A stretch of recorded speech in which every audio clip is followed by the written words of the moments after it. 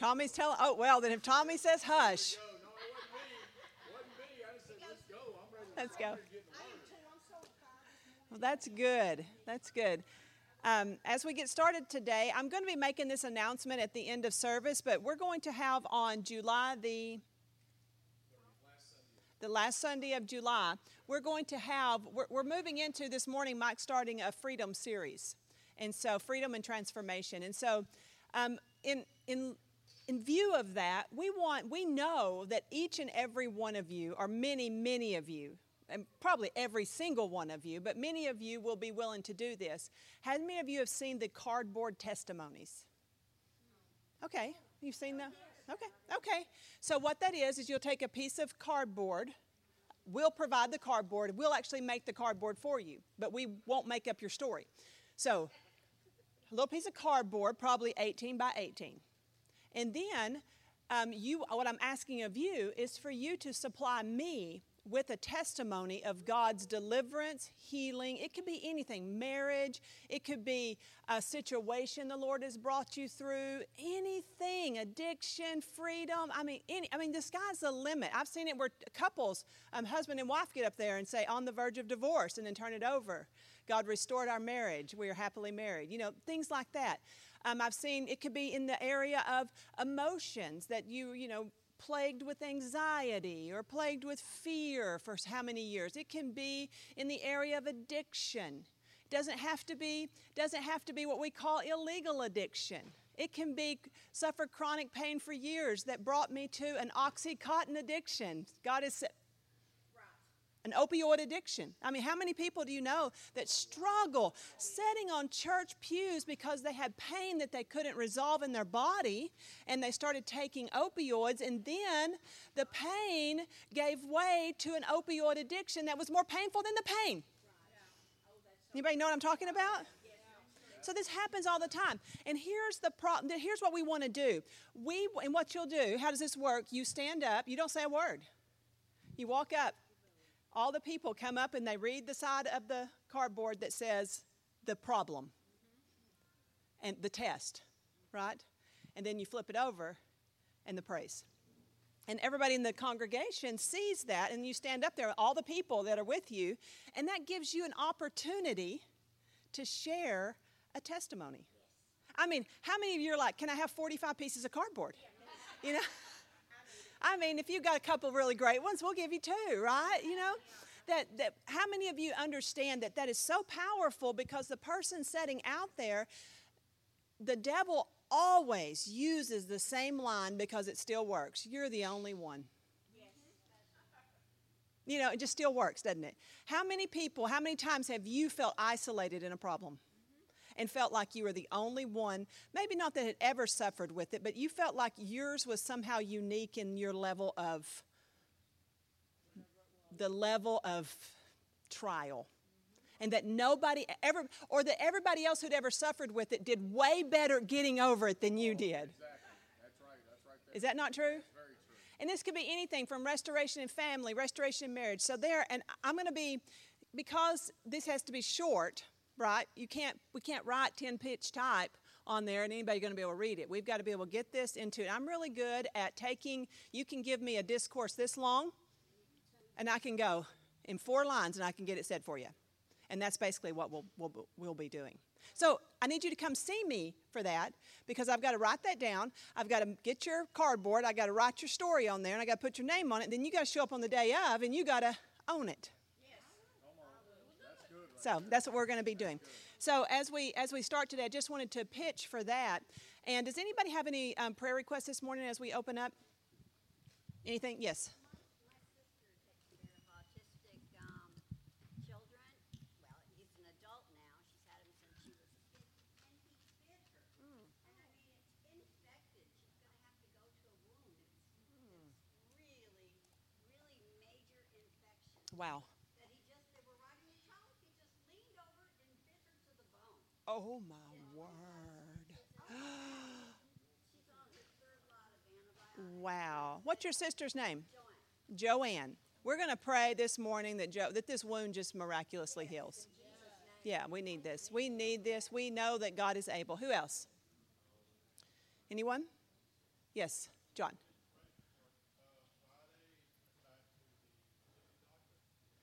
The hippie doctor. Okay. Yo, dude, looking good. He said, that's good though. Praise the Lord. He said, roll on, man.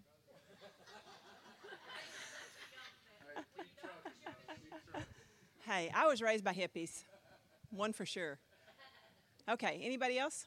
I want to just one quick prayer. Mm-hmm. I'm in awe this morning that even in a circumstance that you think is just so detrimental or just grinding on you and all that, the Lord speaks in that small, still voice and said, I did this so you will grow from it. Absolutely. So teach you from it. Uh-huh. And this morning was a massive growth spurt for me. Uh-huh. Good. I thank the Lord. Because what you did, when you're talking about that, that's really good, because when you hit a trial, I mean, I've told y'all so many times, that's when the opponent, the opposition, has got on the bus and has come to your gym.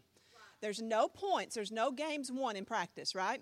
You don't get to accrue any points from practice and take them to the game and say, we ran this play really good in practice, so we're going to start out with 10 points. Nobody's ever been able to do that. It's not, the points don't count until the opponent gets there. And so you have to, when you get in the conflict, you got to run the play. Just run the play. Then you get the points, and the points is the win. And then you have the win. So that's good. So anybody else? Let's pray. Lord, we thank you. We thank you, God, for that you are so good.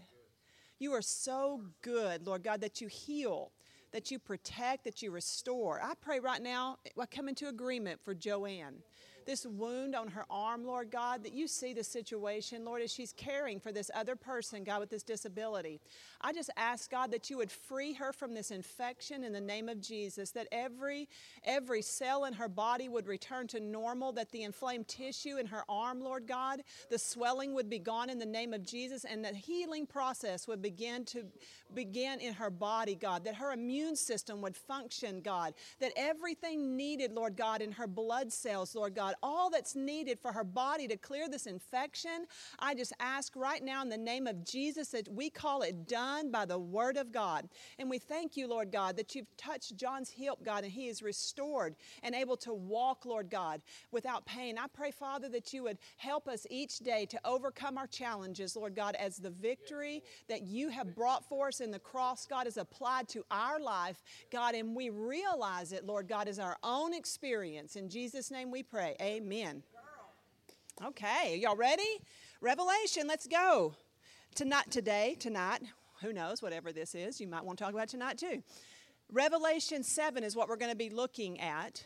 And the title of today is called, we answered last week, Who is Able to Stand? Today, we're going to talk about what's the deal with the seal. Okay? What's the deal with the seal? And so I was so encouraged as I studied for this. Now, I'm going to have to tell y'all, just because, you know, if I'm anything, I'm honest. I don't have a shady bone in my body. I really don't. I mean, I'm incapable of being a person who is anything other than transparent. And so as I began to study Revelation, you know, I started out in a road. I started out with my years and my history and my system of understanding theology. I mean, I'm credentialed in Assemblies of God. I've gone through all the levels of credentialing. I'm ordained, and whatever that means. I'm not trying to brag or anything. I'm just saying I've done some time in study. I've taught the Word of God since I was 20 years old.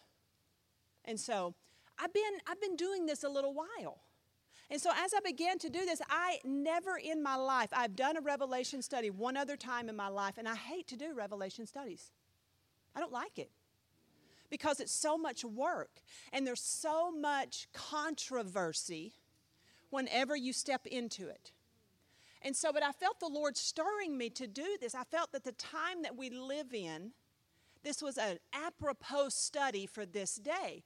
And so I said, Lord, okay, I don't want to do it, but I want to do whatever you want me to do. Amen. And so I jumped in. And now, when I jump into something, I'm head under water. It's just the way I am. It's just my personality. So I've probably read a stack of books like this. on Revelation. Mike, how many think I've read? I mean, gosh, he gets, I know he has to get tired of me. No, that's not true, but I have. And so I asked the Lord, okay, I want to unlearn everything I've ever known. And you know how long that took me? That was the hardest. I'm going to tell you, unlearning is harder than learning. Every time, yeah. And every time I would think I had unlearned it, it's like turn off the computer, you know what I mean? And as soon as I kicked it back on, all my presets were back there. You know what I'm talking about? I was like, all the blanks were filled in again. What is it? I couldn't do it.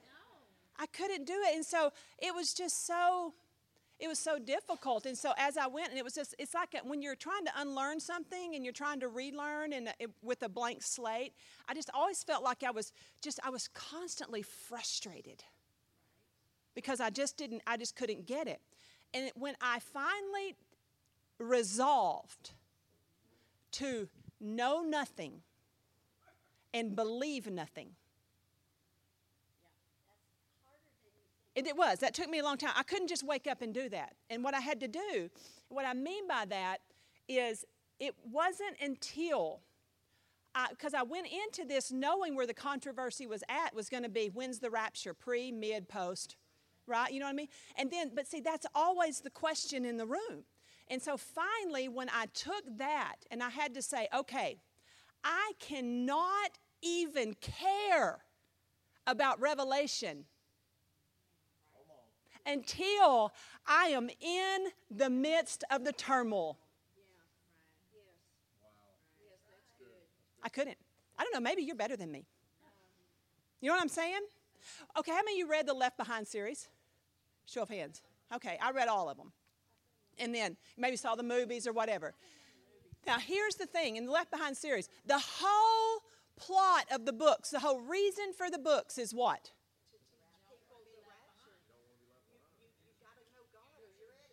No, what is it? The whole point of the book is that what goes on the earth during Daniel's 70th week. And without somebody being there, there's no reason for the book series. So I had to step into the drama or nothing made sense. And so I had to completely go and dive in. Now, some of you are like, well, that's just... Now, if you think that teaching a non-pre-tribulation rapture, because I know I did the survey in here, most of you came from that history. Most of you came from that tradition. And I found out that a lot of people think it's heretical not to teach it. In other words, wrong, heresy. It's in the Assemblies of God, the number 13 of our fundamental truth is the rapture of the church. Number 13. Wait, I know, what a number. But it does not tell you pre, mid, or post. You have to go into what's called our position papers. It's not even a part of the doctrine. Rapture is a part of the doctrine. The timing of the rapture is not a part of the doctrine. You have to go into the position papers. And the position paper was written in August the 15th of 1979 that the Assemblies of God holds a pre-tribulation tradition. So I was like, okay. So I began studying Revelation and the rapture and the whole thing from the place of I have to be in the drama or I don't even care. Now, you may say, well, of course you care. I care. I cared on a superficial, I know I'm supposed to care, so I can say I care. You know what I'm talking about? I know the verbiage. I know what to say. I'm not an imbecile. But I couldn't care from a heart level. And regardless of where you stand on a rapture, it makes no difference to me. Because the reality is, Revelation is appropriate for every person in here, even if there's a pre-tribulation rapture, because I dare say you will have loved ones that will be here. Children.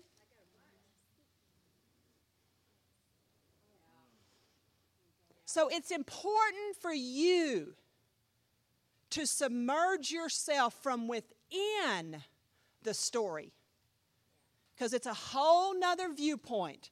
I have learned more doing this about the whole tone and tenor, the meta-narrative of Scripture than I have ever learned in my life. And I thank God that He pushed me into the deep end of a river I never really wanted to flow in, because without this challenge that I've been embarking on, I started at the end of October. I have learned more about the Word of God. I am more excited about the day that I live. I have more faith in the Word of God and the plan of God and the Spirit of God. I am more convinced of God's ability to care for His children. I am more brave. I am more assured. I am more focused on the kingdom of God than I have ever been.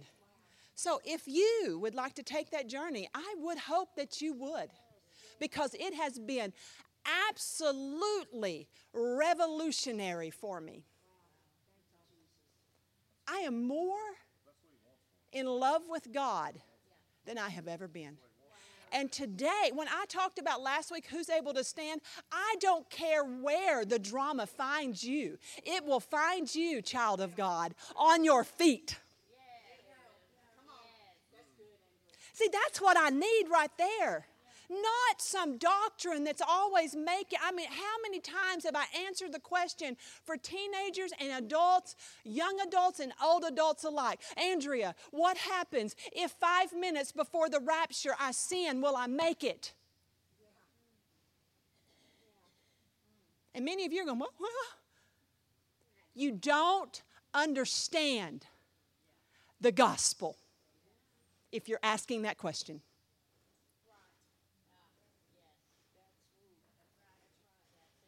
And now I have your attention. So who's able to stand? We answered it last week. He keeps, Jude 1:24 said he keeps me from doing what? Falling. That having done all to stand, I stand in the anointing of God. And so now we're going to talk about what's the deal with the seal. Not in case you were wondering. Not that seal. That was a good seal, wasn't it? Man, I have granddaughters, so. Okay, 7. We answered last week, 6:17. For the great day of their wrath has come, and who is able to stand? Who's able to stand? Raise your hand. Oh, yeah, I'm able to stand. We know. We found that in the Word of God, didn't we? When does it happen? Doesn't matter. Why? I'm able to stand. That's good. Okay, now let's go to 7. I'm going to share something with y'all a little bit. I might as well do it now, because otherwise some things may not make sense. As I studied Revelation, I read it 758,000 times. That's an overspeak, you understand. I kept telling Mike, I said, when I read Revelation, I would read it and I would say, Mike, can we listen to Revelation again? We read it. I'd listen to it. I can sit in, get my toes done. I can read Revelation. That's how many times I just read it. I just read it over and over and over and over and over and over and over. And as I read it, every time I read it, I told Mike, I said, I feel like the narrative, it moves back and forth. I knew there was parenthetical chapters like 10, 11, and 12 is parenthetical to it, meaning it's like a time out to talk about the other things going on around it. But then even as I'm looking at the writing of Revelation, I kept seeing that it would the story from start to finish would be told. Like from the seal 1 to seal 7, it's like the whole story was at the end. Because by the time you get to the 7th seal, we're at the cosmic signs. What are the cosmic signs? The sun and moon are darkened, and the stars refuse to shine. And what happens right after the cosmic sign, according to Matthew 24?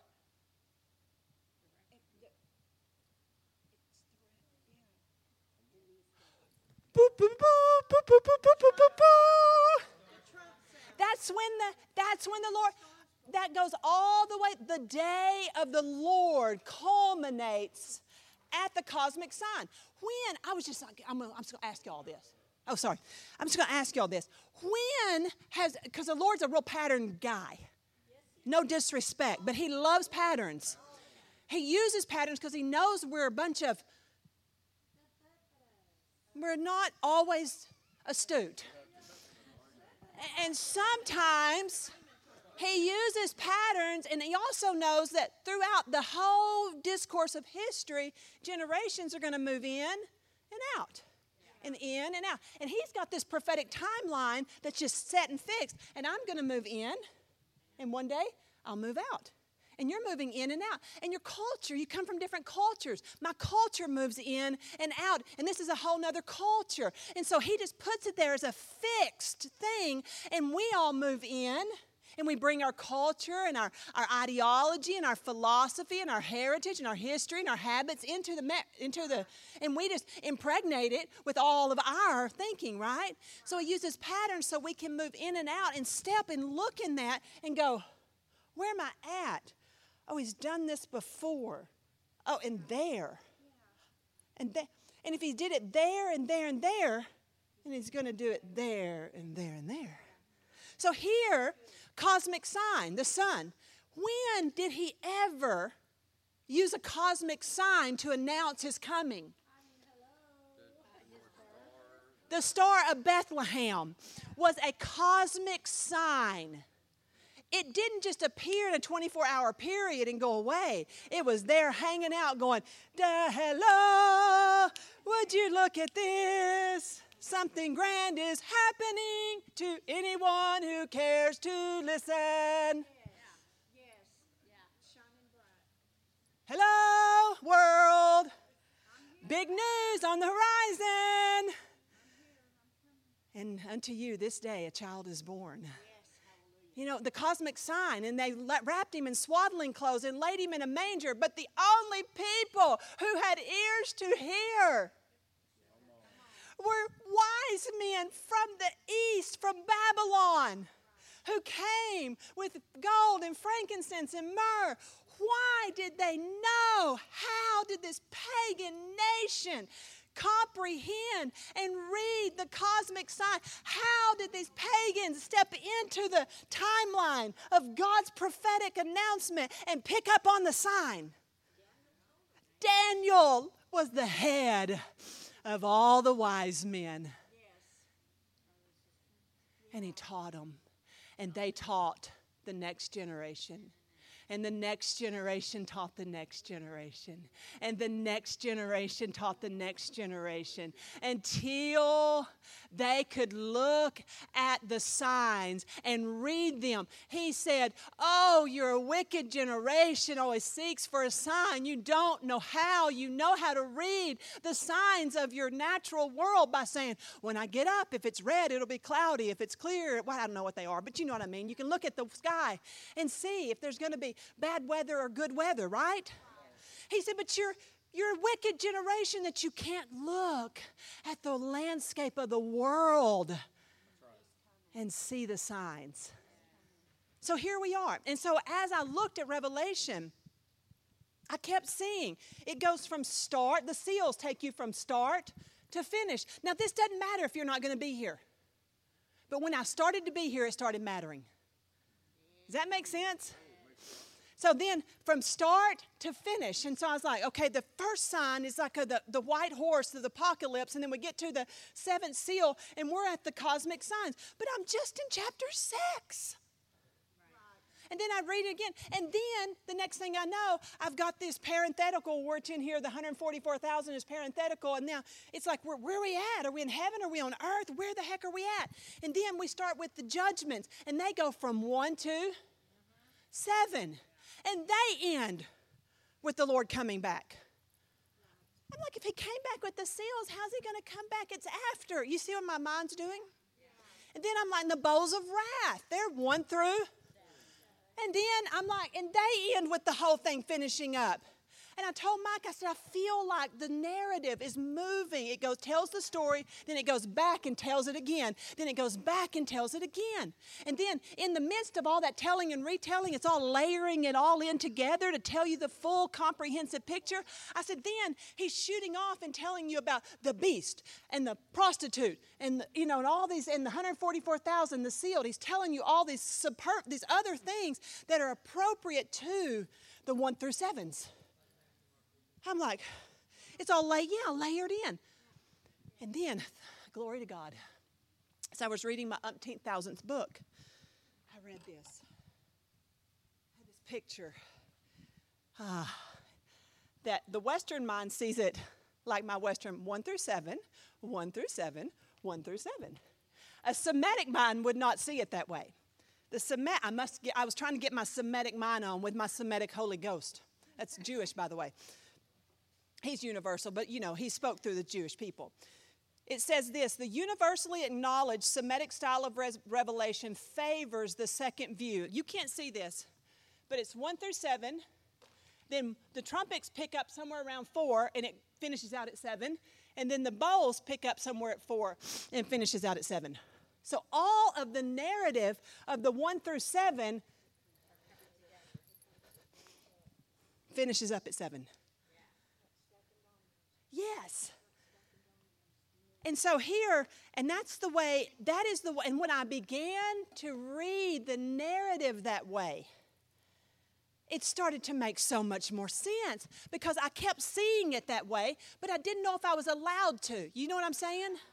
Because I thought, well, it's 1 through, how many of y'all, you're Western like me, so you go, we're chronological people. It's first and second and third and fourth, you know what I mean? And we don't jump back in. You don't say Mary went to the store and bought a loaf of bread and then went home and then go. We would say, if we wanted to talk about that, when she was at the store, we would go, Mary went to the store and brought a loaf of bread and went back home.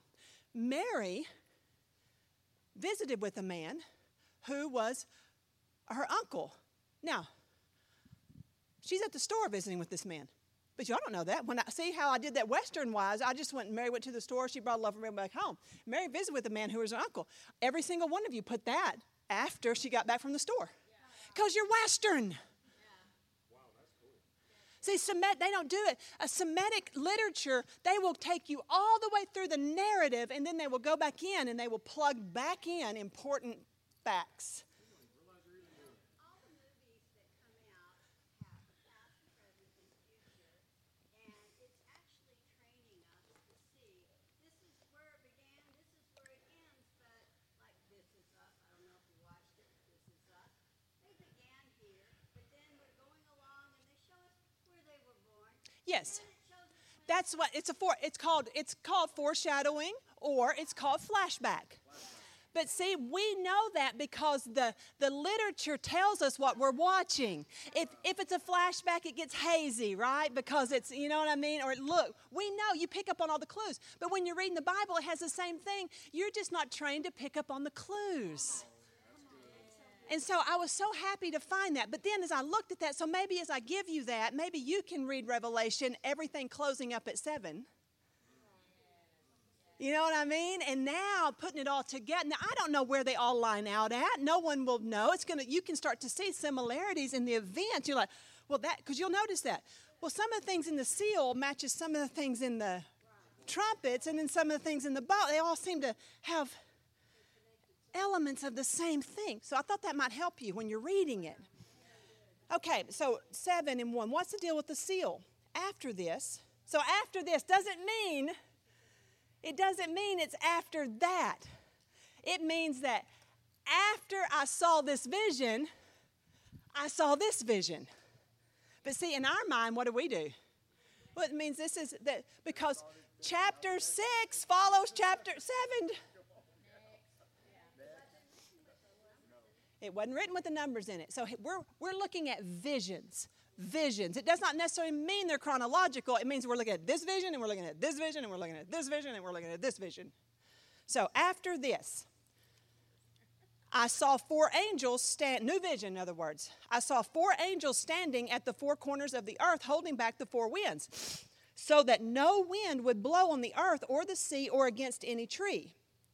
Then I saw another angel coming up from the east, having the seal of the living God. And he cried out with a loud voice to the four angels who are permitted to harm the earth and the sea, saying, do not harm the earth or the sea or the trees until we have sealed on the foreheads the servants of our God. Now, what you should be picking up on here, because y'all are all getting familiar with this whole book of Hebrew literature, it's books, but it's one continual volume leading you to Jesus, right? One story. What we understand there, don't harm the sea, the land, or the trees. Where did seas, land, and trees start? In Genesis 1. God spoke and he created. So we're to the end now, and what's God fixing to do? He's fixing to decreate. This is what's about to happen. And you're supposed to pick. The guy who made it is about to tear it down. I mean, this is exciting to me. And he did it once before with the ark. It says, before he tore it all up, he said this. He said, we won't go there. You find it in your own. We're going to go to Genesis 6 now in just a second, but this is not that part. But go to Genesis 6. The days of man shall be 120 years. Okay, newsflash, I'm going to blow your mind. Some of you are going to be mad at me. Okay, that does not mean every person is able to live 120 years. Sorry. That is not what that scripture means. And now if you make it to 120, good on you. But if it had meant that man should live to be 120 years, what would every person be when they died? If God says somebody's going to live 120 years, how long are they going to live? That's not, but does everybody you know live to be 120? Then that's not what it means. It means this. It means from that day that he said, man, my spirit shall not always strive with man. The days of the earth, the days of him on the earth shall be 120 years. From that day until the flood came was 120 years. And then in the midst of that 120 years, see, he's already planned a decreation cycle. He's going to decreate. He's going to use water to do it. The next time, how is he going to decreate? That's it. See, you already know this stuff. He's going to use water. But before he initiated the flood, the decreation cycle in that day, what did he do? In the midst of the 120 years, he gave a man named Noah, who was righteous, plans for a boat. And Noah built an ark. It's called an ark. He built an ark. And then God made that ark into a floating garden, as it were. Not a garden, a floating oxygen garden. Everything that breathed got on the boat. Fish didn't need to be on the boat, did they? No. Not a problem, a flood. So, and the seed, you're like, well, green stuff didn't get on the ark. Didn't need to. Why? Why? The water killed it all right, but then what happened? What do seeds do? Seeds just hang out. And next thing, the environment gets right. And when the environment gets right, it's like, pew, pew. That's how good seeds and bad seeds work in your own life. You got good seeds in your life, in the right environment, they'll sprout. You got bad seeds in your life? It'll sprout in the right environment. Something come up against you, and you get all, and you go, and so the environment was right. The seeds just started sprouting. That's not a bad thing. That's for you to Barney Fife it. Nip it in the bud. When you see it, you can't get it until you can see it. When you can see it, that's what I do. When I weed my garden, I can see them, those little devils. They're coming up. When they're little, if I try to get them when they're little, what happens? They break off and grow more.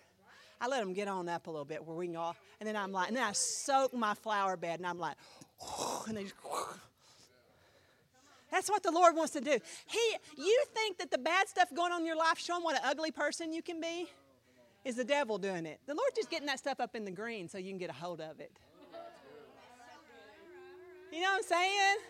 And he starts to get to church. Don't run from church. You dry out the ground. You try to pull a weed on dry ground. It'll break off and grow more. But you get in the church and the Holy Ghost starts soaking that ground. And then next thing you know, the pastor preaches a message and he just pinpoints your sin. And you're like, yes, Lord, take it. And it's like the Holy Ghost just goes, see, that was all free. So, Genesis. We're going to Genesis. What's the deal with the seal? What's the deal with the seal? Look, now we're going to go to Genesis. Hold up. 6 and 13. Genesis 6 and 13. Let me read this to you. It's so stinking good. Then God said to Noah, the end of all flesh is coming before me. For the earth is filled with violence because of them. Flesh made violence, I'm dealing with flesh. Behold, I am about to bring ruin upon them along with the land. Make for yourself an ark of gopher wood. You shall make the ark with compartments and smear pitch on it, both inside and out.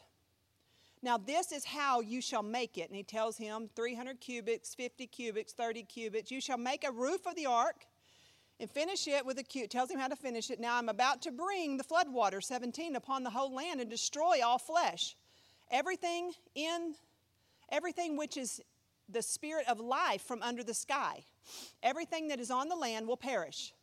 But I will establish my covenant with you. So you shall come in the ark. What's he going to establish? And you're going to come in the ark with that covenant. It's going to be your passport. You and your wives and their wives. Also of every living thing of all flesh, you shall bring 2 of everything, male and female, into the ark to keep alive with you. See, God is so committed to his patterns. Whenever Israel, I'm just going to give you this as a sidebar. Whenever Israel went into the land of Canaan in Joshua, the 2nd chapter, there was a woman by the name of Rahab. And God was going to utterly destroy the entire city. And if you read the account, and you can find it in Joshua 2 and then again in 6, of the account of Rahab. If you read that, you'll find out that she lived in the wall. The wall there was probably wide enough for chariots to race across the top. Some say 6 chariots abreast. That's a wide wall. It's as wide as, it could be as wide as this gym. So think about that. You know what I mean? So then there would be, and it may not have been that wide. That's probably an overspeak, I would think. But it was wide enough that houses were built in the wall. And Rahab had one of those houses in the wall. So in the wall, she looked on the outside of the wall, but she was in the wall. Now, how many of you know, how did God make an entrance into Jericho? He didn't just break down the wall, because there would be a problem, logical problem, that if you took all of that rubble and you had an army fixing to come in, I mean, what would it create if you just broke it all down? A big pile of junk that would just create another wall, right? So God didn't actually tear the wall down. The Bible says the earth opened up, an earthquake, and swallowed the wall so it fell down flat. I mean, God's a tactician. But what's more amazing than that he swallowed the wall so the wall wouldn't create an obstacle to what he was doing.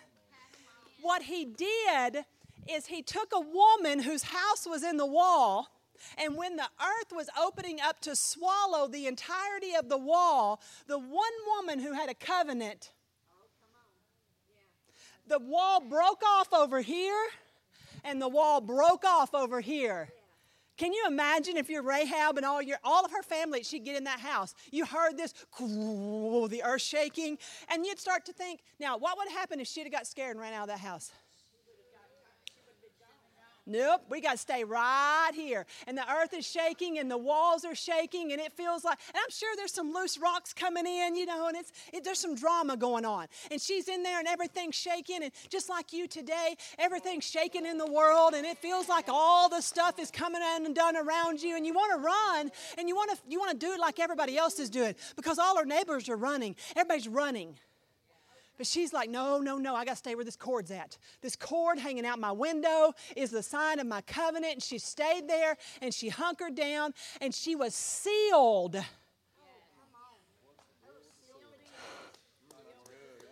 He sealed her right there, her and her family. Everything else was destroyed. And Rahab, and it says in the text, Rahab and her family,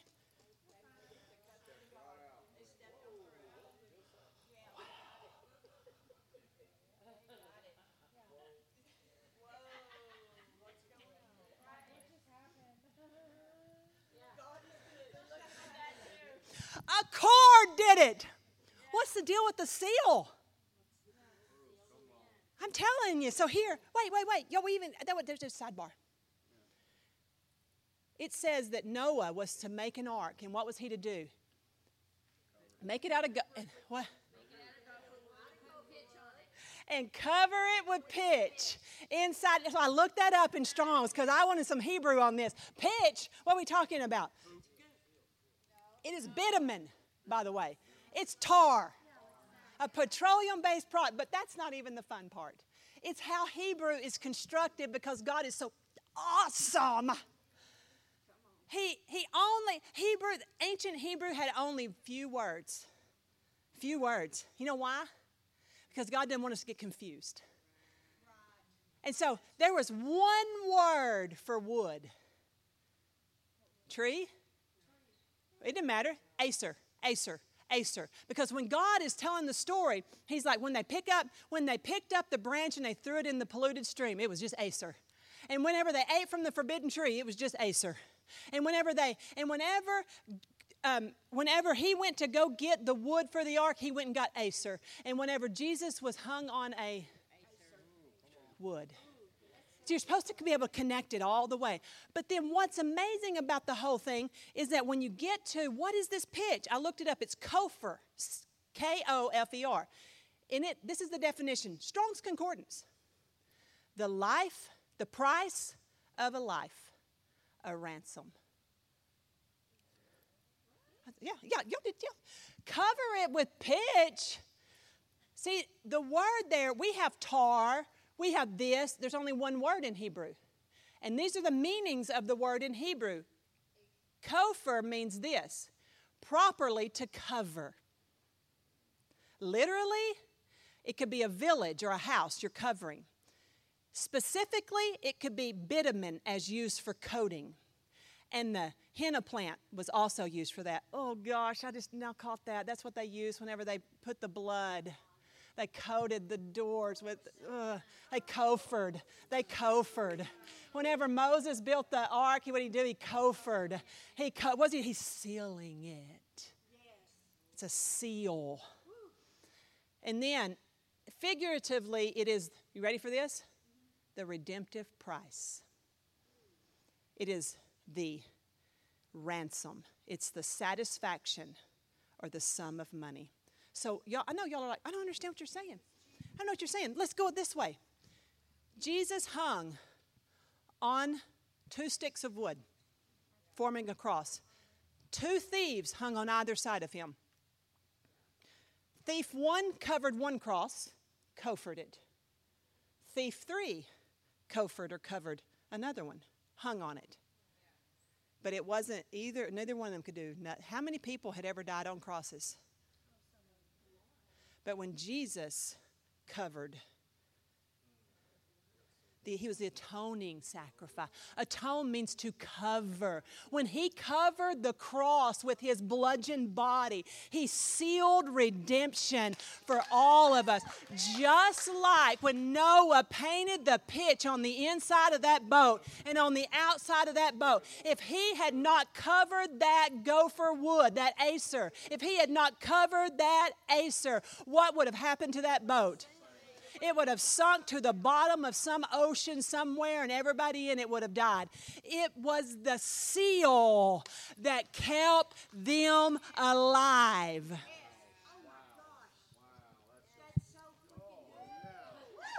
So, it don't matter where I'm at or what I'm doing, I am sealed. Well, you don't believe me, I know. Okay, let's go back up a little bit. Let's go to Ephesians 1:13. We're doing a little Bible study today. Ephesians 1. I want you to be so confident. I don't care what tomorrow holds. I know we all know that as a little old cliche, but I know who holds tomorrow. I want you to know. Not just know it as a cliche. I want you to have the seal in your life that cannot be altered. Okay, so Ephesians 1:13. How many already found it? Okay, Ephesians 1:13. After you heard the message of truth, the good news of your salvation, and when you put your trust in Him, you were sealed with the promise of the Holy Spirit. Anybody got their Holy Spirit seal on? This ought to get you. You know what I'm coming after today? Your fear and intimidation, your dread and your worry and all of that, because if you're sealed, you're sealed. I mean, this is good. Okay, let's go a little further. 4. Y'all don't believe me yet. 4:30. 4:30. 4:30. I just want y'all to be so excited about God. Okay. Do not grieve the Holy Spirit of God, by whom you were sealed for the day of redemption. Wait, I got to back up a little bit on this because y'all need to know. How many of you want to offend the Holy Spirit? It would have been like Rahab taking the cord out of her window. Well, let's not offend the Holy Spirit then, right? How many of y'all would like to know the list of his offenses? Just to make sure you're not engaged in them. Anybody? Well, it's right here in the text, thank God. Let's read it. Let's back up a little bit. Okay. I wish that everybody could hear this. Do not let the sun go down on your anger. Oh, wait. Nor give the devil a foothold. The one who steals must steal no longer. Y'all stealing? More stealing than you think. More stealing going on than you think in the house of God. Instead, he must work doing something useful with his own hands. A job ain't a bad thing, y'all. What's your purpose in getting a job and working with your own hands? It says it in the next verse. Let's read it. So he may have something to share with the one who's in need. Let no harmful word come out of your mouth, but only what is beneficial for building others up according to the need. I mean, they may need it. It may sometimes be a hard word because they may need it. You know what I mean? That doesn't always mean it's sugar, right? How many times have somebody needed to be told? How many times you ever had to tell your kids what they needed? You know, it happened. So that it gives grace to those who hear it. Do not grieve the Holy Spirit by whom you were sealed for the day of redemption. Get rid of all bitterness and all rage and anger and quarreling and slander, along with all malice. Instead, be kind to one another, compassionate, forgiving one another. So all those things, when we allow bitterness and envy and greed and stinginess and theft and lying and having slanderous words or thoughts toward them, accusing one another, what we're doing is we are grieving the Holy Spirit, who is our seal. Our seal. So all of a sudden, we sort of make that like, don't grieve the Holy Spirit, like, you know, he's so needy, he'll come back. Is that not true how we sometimes we're like, oh, I grieved the Holy Spirit. I'll try better next time. We're sort of a little bit, am I just being a little bit complacent there? Thinking, you know, oh, well, everybody makes, that's what I hear all the time. And my dad, this is my dad's favorite line after beating my mother up. Everybody makes mistakes. That's not a mistake. I always wanted to go, I'm about to make one. Hold still. I mean, I always want to go, let's see how you liked a mistake. I mean, they probably do. That's why I always told Mike, because I grew up in an abusive house like that with my dad, never against me, but against my mother. That's one of the things I told Mike early on. I said, you may hit me because you probably are bigger than me and you probably hurt me. I said, but you will sleep and I will beat hell out of you. I meant it. Y'all think I'm kidding? No. It'd have been like, here we go. I know that sounds terrible, doesn't it? Now you know how bad. Lord, forgive me. I didn't have to because he's saved and filled with the Holy Ghost and he's a preacher and he never raised a hand to me. But when you're raised in a house like I was, you're always careful. You're careful about that. You know what potentially could be there and you got some mindset toward it. But see, the Lord healed, you know what I mean? He heals all of that too. You know what I mean? I couldn't imagine hitting a person. You know what I mean? So I just say that just for, in case y'all are wondering if I'm suicidal or not, homicidal. Sorry, homicidal is the word. Okay. Now, Revelation 14:1.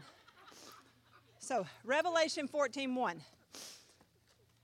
Yeah, don't think I'm crazy. I'm only slightly crazy. The Lord's dealing with the rest of it. Then I looked and beheld, and the Lamb was standing on Mount Zion, and with him were 144,000 who had his name and his Father's name written on their foreheads. That's the seal. His name. Now, what's funny? I don't have time to go through it all. Well, I will. Revelation 13. Somebody read Revelation 13:16 for me. Go to Revelation 13:16.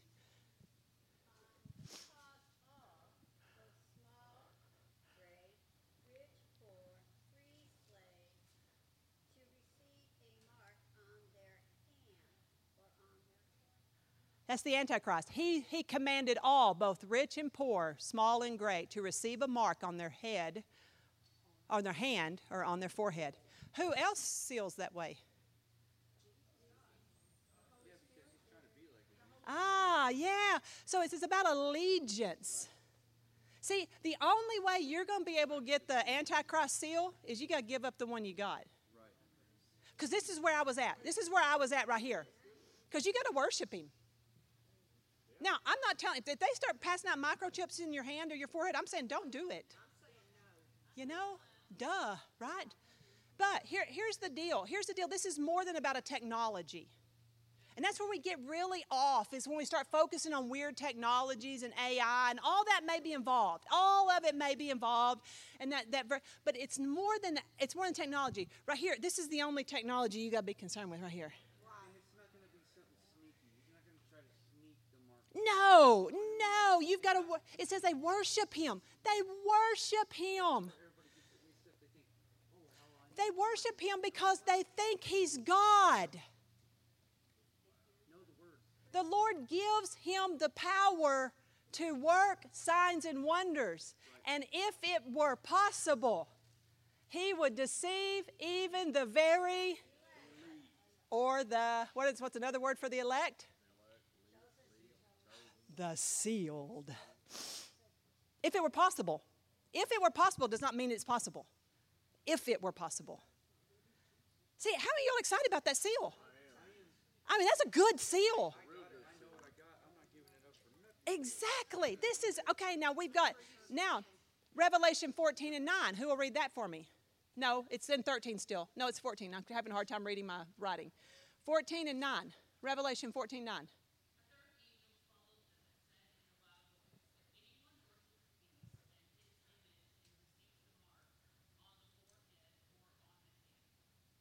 So we've got two different, see the whole world here is what's dividing into two camps, isn't it? Two seals, right? The sealed of God and the sealed of the... So you're going to be sealed, whether you like it or not. Maybe. You know what? And I heard Mike Bickle say this, and I tend to agree, that when the Lord returns, there are going to be three people on earth. There are going to be the redeemed. Whether you believe in pre-tribulation or not, there's people saved during, you know what I mean? Whatever you believe. There's going to be the redeemed who have been raptured. Redeemed get raptured. Say that. You need to know that. Redeemed get raptured. There's going to be the there's going to be the reprobates. I'm going to use my R's. The reprobates, because those reprobates are the ones who have done what? They've received the Antichrist seal. Then there's going to be the rebels. The rebels, now, how many, you don't have a heart? We live in the South. Wait just a second. We live in the South. Let's go down to Louisiana for Cajun country. I just can picture a few Cajuns down there. They're not Christians, but they are not going to submit to anybody telling them that they got to give up their guns or do something. They're like, country boy can survive. Country folk can survive. We say grace, we say amen. You know what I'm talking about. I can catch a fish, I can run a trot line, I can skin a buck, a country folk. You know what I'm saying? They're going to be on the earth at that time. That's my imagination. You know, they're going to survive. There's going to be a lot that won't, but they're going to survive. And then at that point, they're going to get to, it's going to be like some deciding going on. You're going to have to choose. It's going to be an easy choice at that point. But I wouldn't want to be in that crowd, honestly. Would you? I mean, come on. How many of you planning on that crowd? Because I'm saying, don't even listen to what I'm saying here. Because, see, that's thus saith Andrea. Go with thus saith God. I don't know how that's going to fare for you. You know what I'm saying? So don't plan there. Plan on, what I see coming in the black and white of the Scripture is the redeemed and the reprobate. And that's how I see the Scripture playing out. Okay, now who has 14 and 11?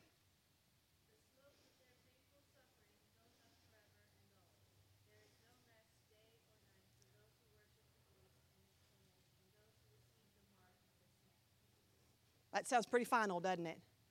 That doesn't sound fun at all, right? So here's the deal. Even if you had to be uncomfortable for a few years, right? There's nothing compared to forever.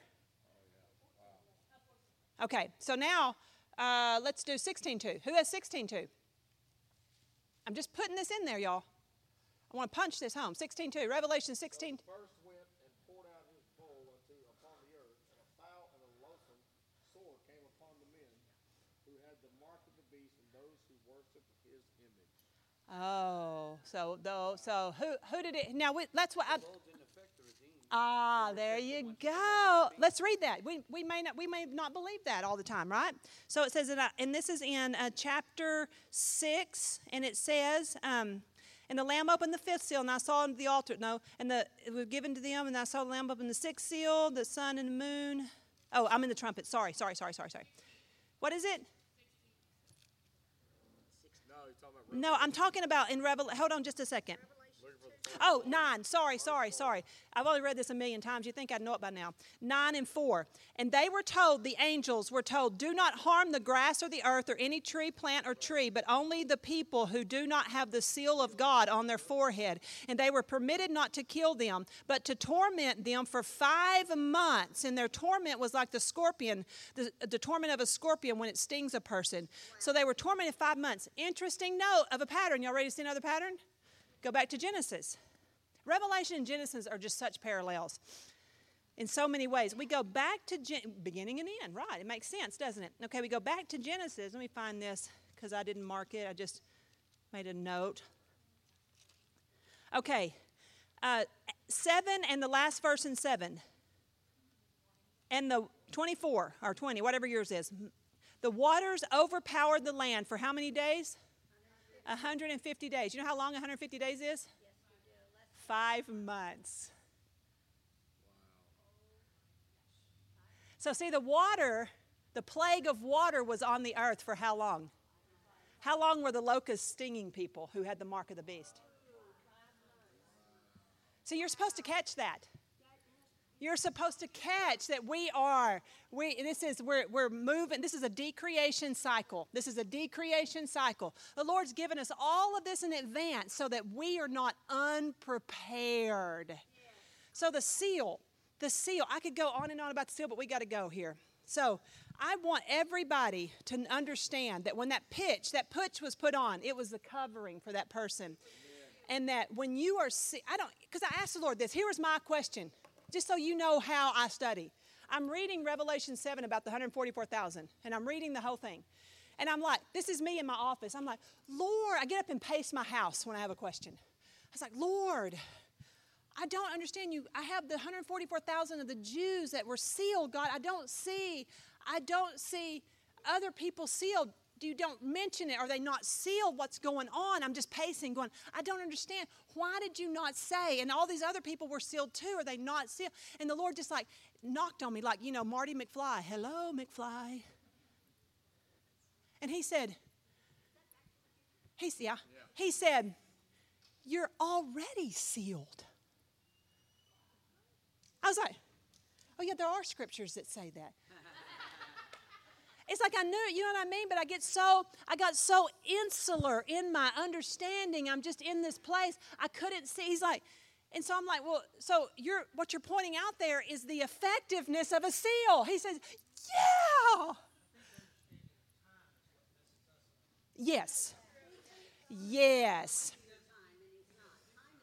And when this is put in this, we're trying to be so linear. Yeah. I mean, so I just want you to know, no matter how things go down, this is where all I want to leave you with. I don't know how things are going to go down entirely. No one does. And people who say they do entirely, they've written a book and they're trying to defend their book. Here's the deal. I know that whatever happens, God is faithful and He is able. If He can break off a portion of wall and break off another portion of wall and cause it to stand and everybody to walk out, no matter how this thing goes down, the Lord is able. But that seal, that's what you got to get on your life. Amen. Are you sealed? And so if you're scared, what's going to happen? I'm like, are you sealed? You say, yeah, then I'm saying, then you're good. See how what this does is this focuses your faith on God who's able instead of on your religious practices or your belief system, which is not able. God is able to seal you. And He does. Amen.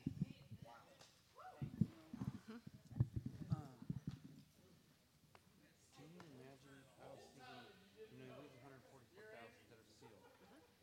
What are we called to do as Christians? What are we going to do? Because He's not coming back yet. The Antichrist is there doing all these miracles. So everybody that's not sealed, that doesn't believe, that doesn't have a relationship with Christ, doesn't know that this is the Antichrist. It's a super hard book, but you can do it. Doesn't know that this is the Antichrist. Right. All they know is what we've said before, and now they're like, oh, this is who they've been talking about. Yeah. So the other 144,000 will be like, no, wait a second, come here. We're going to be trying to save them. They're evangelists. You know what I mean? Yeah, you're an evangelist. This is the Antichrist. No, wait, hey, hold on. And they're going to be like, what, whatever. And then you're how going to need hard to know. that's going to be. And you're going to need to know how firm a seal is. Yeah. And that's the deal. But see, no, this is just me. I believe this. I believe the 144,000 are actual Jews who do not know Christ yet. Oh, really? And virgins. I do. I believe. No, this is what I believe. And other theologians. I found, and not just like alone in my belief. Because see, the Bible says in Zechariah, when they see Him, the one that they have pierced, right. He's returning there. So He has to be Jewish. When they see Him, the one that they have pierced, they will mourn over Him. So they don't mourn and repent until they do what?